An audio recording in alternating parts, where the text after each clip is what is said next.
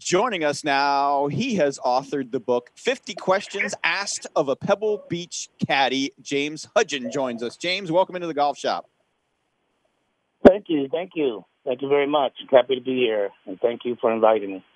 Yeah, man. So, all right out of the gate, what's the most common question always asked you? The most common question. That's not one of the 50 questions, but I think is how long have you been here? That's pretty much what most people want to know to kind of judge your experience and things like that. So your experience is pretty much the first question that they ask, or most common. Yeah, I'm still angry at Pebble Beach, by the way, because I played out there in 2000. I was a single. I called the day before. I got a tee time at like 7:20 in the morning, and I wanted a caddy. Yeah. And they said, well, sir, you're the only person in the group taking a caddy. Our caddies usually carry 2 bags. I said, I'll pay for both. They wouldn't let me. My goodness. Well, hopefully that wasn't recent. I caddied there back in 1982, and a hustle's a hustle. I have a part in the book where I talk about one of the rookie caddies that are always there. It was Tony, and there's a of us. And there's a story about, that caddy that's willing to take one for the team. So obviously the guy's been a little selfish. I apologize. That was the shop. It wasn't the caddies. It was the shop. They wouldn't put me out there with what caddy carrying 1 bag. So despite the fact that I told them I'd play with 2, obviously it's one of those golf courses that people go out there for the experience. They don't care what it costs. I'm sure you've seen a lot of bad golf. I'm sure you've seen a lot of good golf. Who's probably the most recognizable celebrity that you've ever looped it for? Well, Michael Bolton, I caddied for him on the AT&T, and we made the cut, and that was pretty interesting. He was a pretty routine type of guy, so we just kind of found out a way to get off the tee, and that was like a dozen roses, and then we'd work our way down. If you didn't get off the tee, you didn't have a dozen roses, well, the date's still going, so maybe you have to lay up and then move in there. So it was pretty recognizable. I've been in a group with Kevin Costner. Business-wise, AT&T, when they first took over, and they was actually a co-host with the Crosbys, I had the president and CEO, Charlie Brown, and that was interesting. They introduced him as amateur from New York at Cypress Point, and I guess they didn't like that. The next day at Spyglass, we were on a celebrity tour. We played Pebble last. He had to, the starter kind of changed it up. It was more like born in New York in 1942, and they went through his whole deal, his biography. So business-wise, it was Charlie Brown when the tournament first took over as AT&T co-partner with Nathaniel Crosby. Yeah. James, how long did you caddy? Can I hear you? Can you hear me? Yes. Yeah. How long did you caddy out there?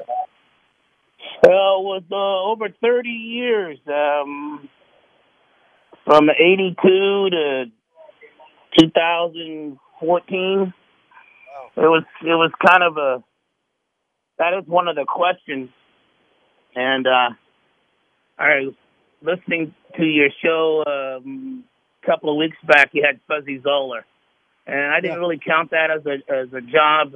In '79, I was just picking up a hustle, and I got the caddy for Fuzzy back then in '79, and it was pretty interesting. He just won the San Diego Open, Andy Williams, and we were on the 4th hole, and in that interview, Fuzzy was talking about angles, and you got to shape the ball, and more about angles than yardage back in the day, and so I learned a lot from him. So in the book, I just talk about the time that I caddy, the era, the woods on the driving range, and then when the metal woods came along, people were looking around and what the heck is that? Because the sound changed. So.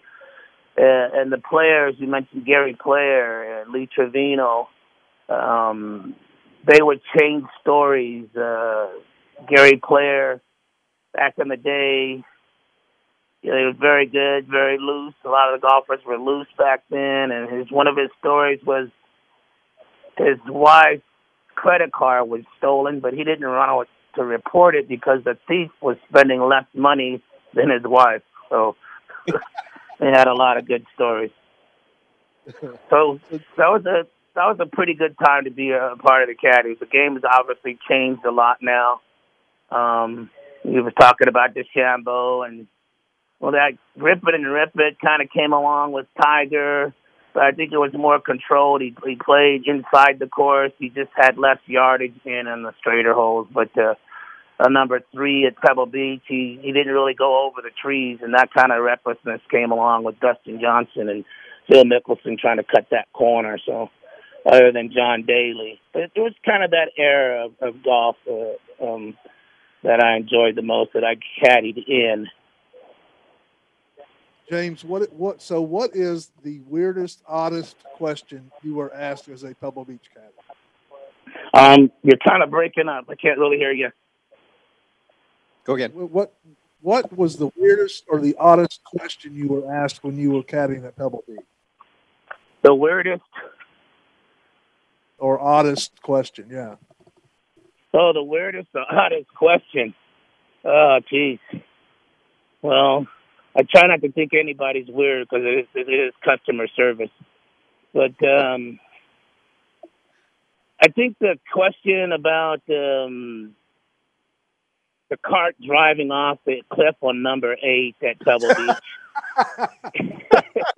I mean, people wanted to know, was that true? Is it true? Is it true?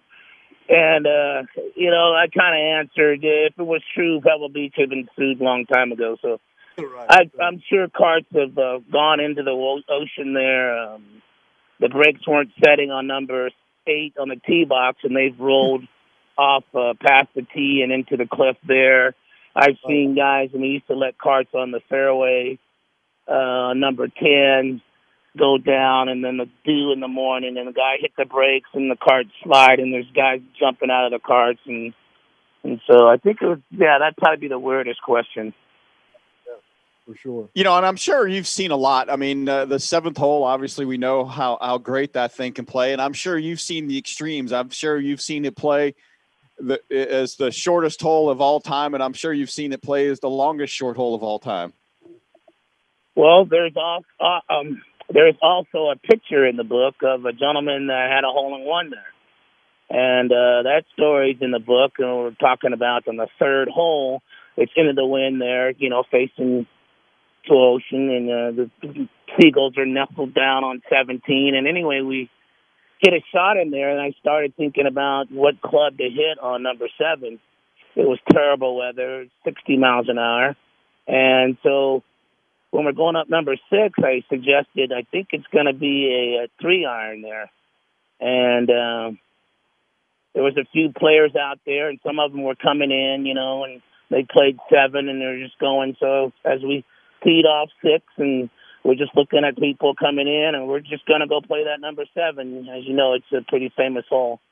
And sure enough, we pulled the 3-iron out, and he just hit a screaming little knockdown 3-iron. So I figured that was the only club that was not going to blow back over our heads or blow over the green. So as a fact, it just went out past the green halfway to Point Lobos out there, and then it just backed up and tracked right into the hole. So we went crazy. There's a picture there. The fellow that was in our group, he took a picture, and my guy Ed lost the information because we wanted to play the whole 18 holes, and it was a great day. The sun cleared up, and I talk about how he's coming in, and players are going back out, and the sun's shining on him as he was Spartacus, and the great journey. So that's definitely a memorable shot. Probably one of the longest shot clubs hit on that hole, and to hear Arnold Palmer talk about it in my group when I was working for him on a little guest outing.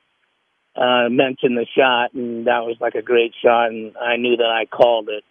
I didn't bother to tell Arnold anything about that. I just enjoyed him telling the story. So 3-iron on number 7. Greatest shot ever. Awesome. Well, conversely, I pulled a 56-degree wedge out there and thought I had the right number until I scolded in the Pacific. All I know, Matty, is when I played it the one time, I made a 3 on 7 and I made a 2 on 17. Wow, so man, I'm ahead of, I may never top that, so I'll never go out there and play it again. But James, we appreciate you spending some time with us this morning. The book can be found on Amazon or pretty much anywhere where books are offered, and it's called 50 Questions Asked of a Pebble Beach Caddie. Thanks for joining us. You're welcome. My pleasure.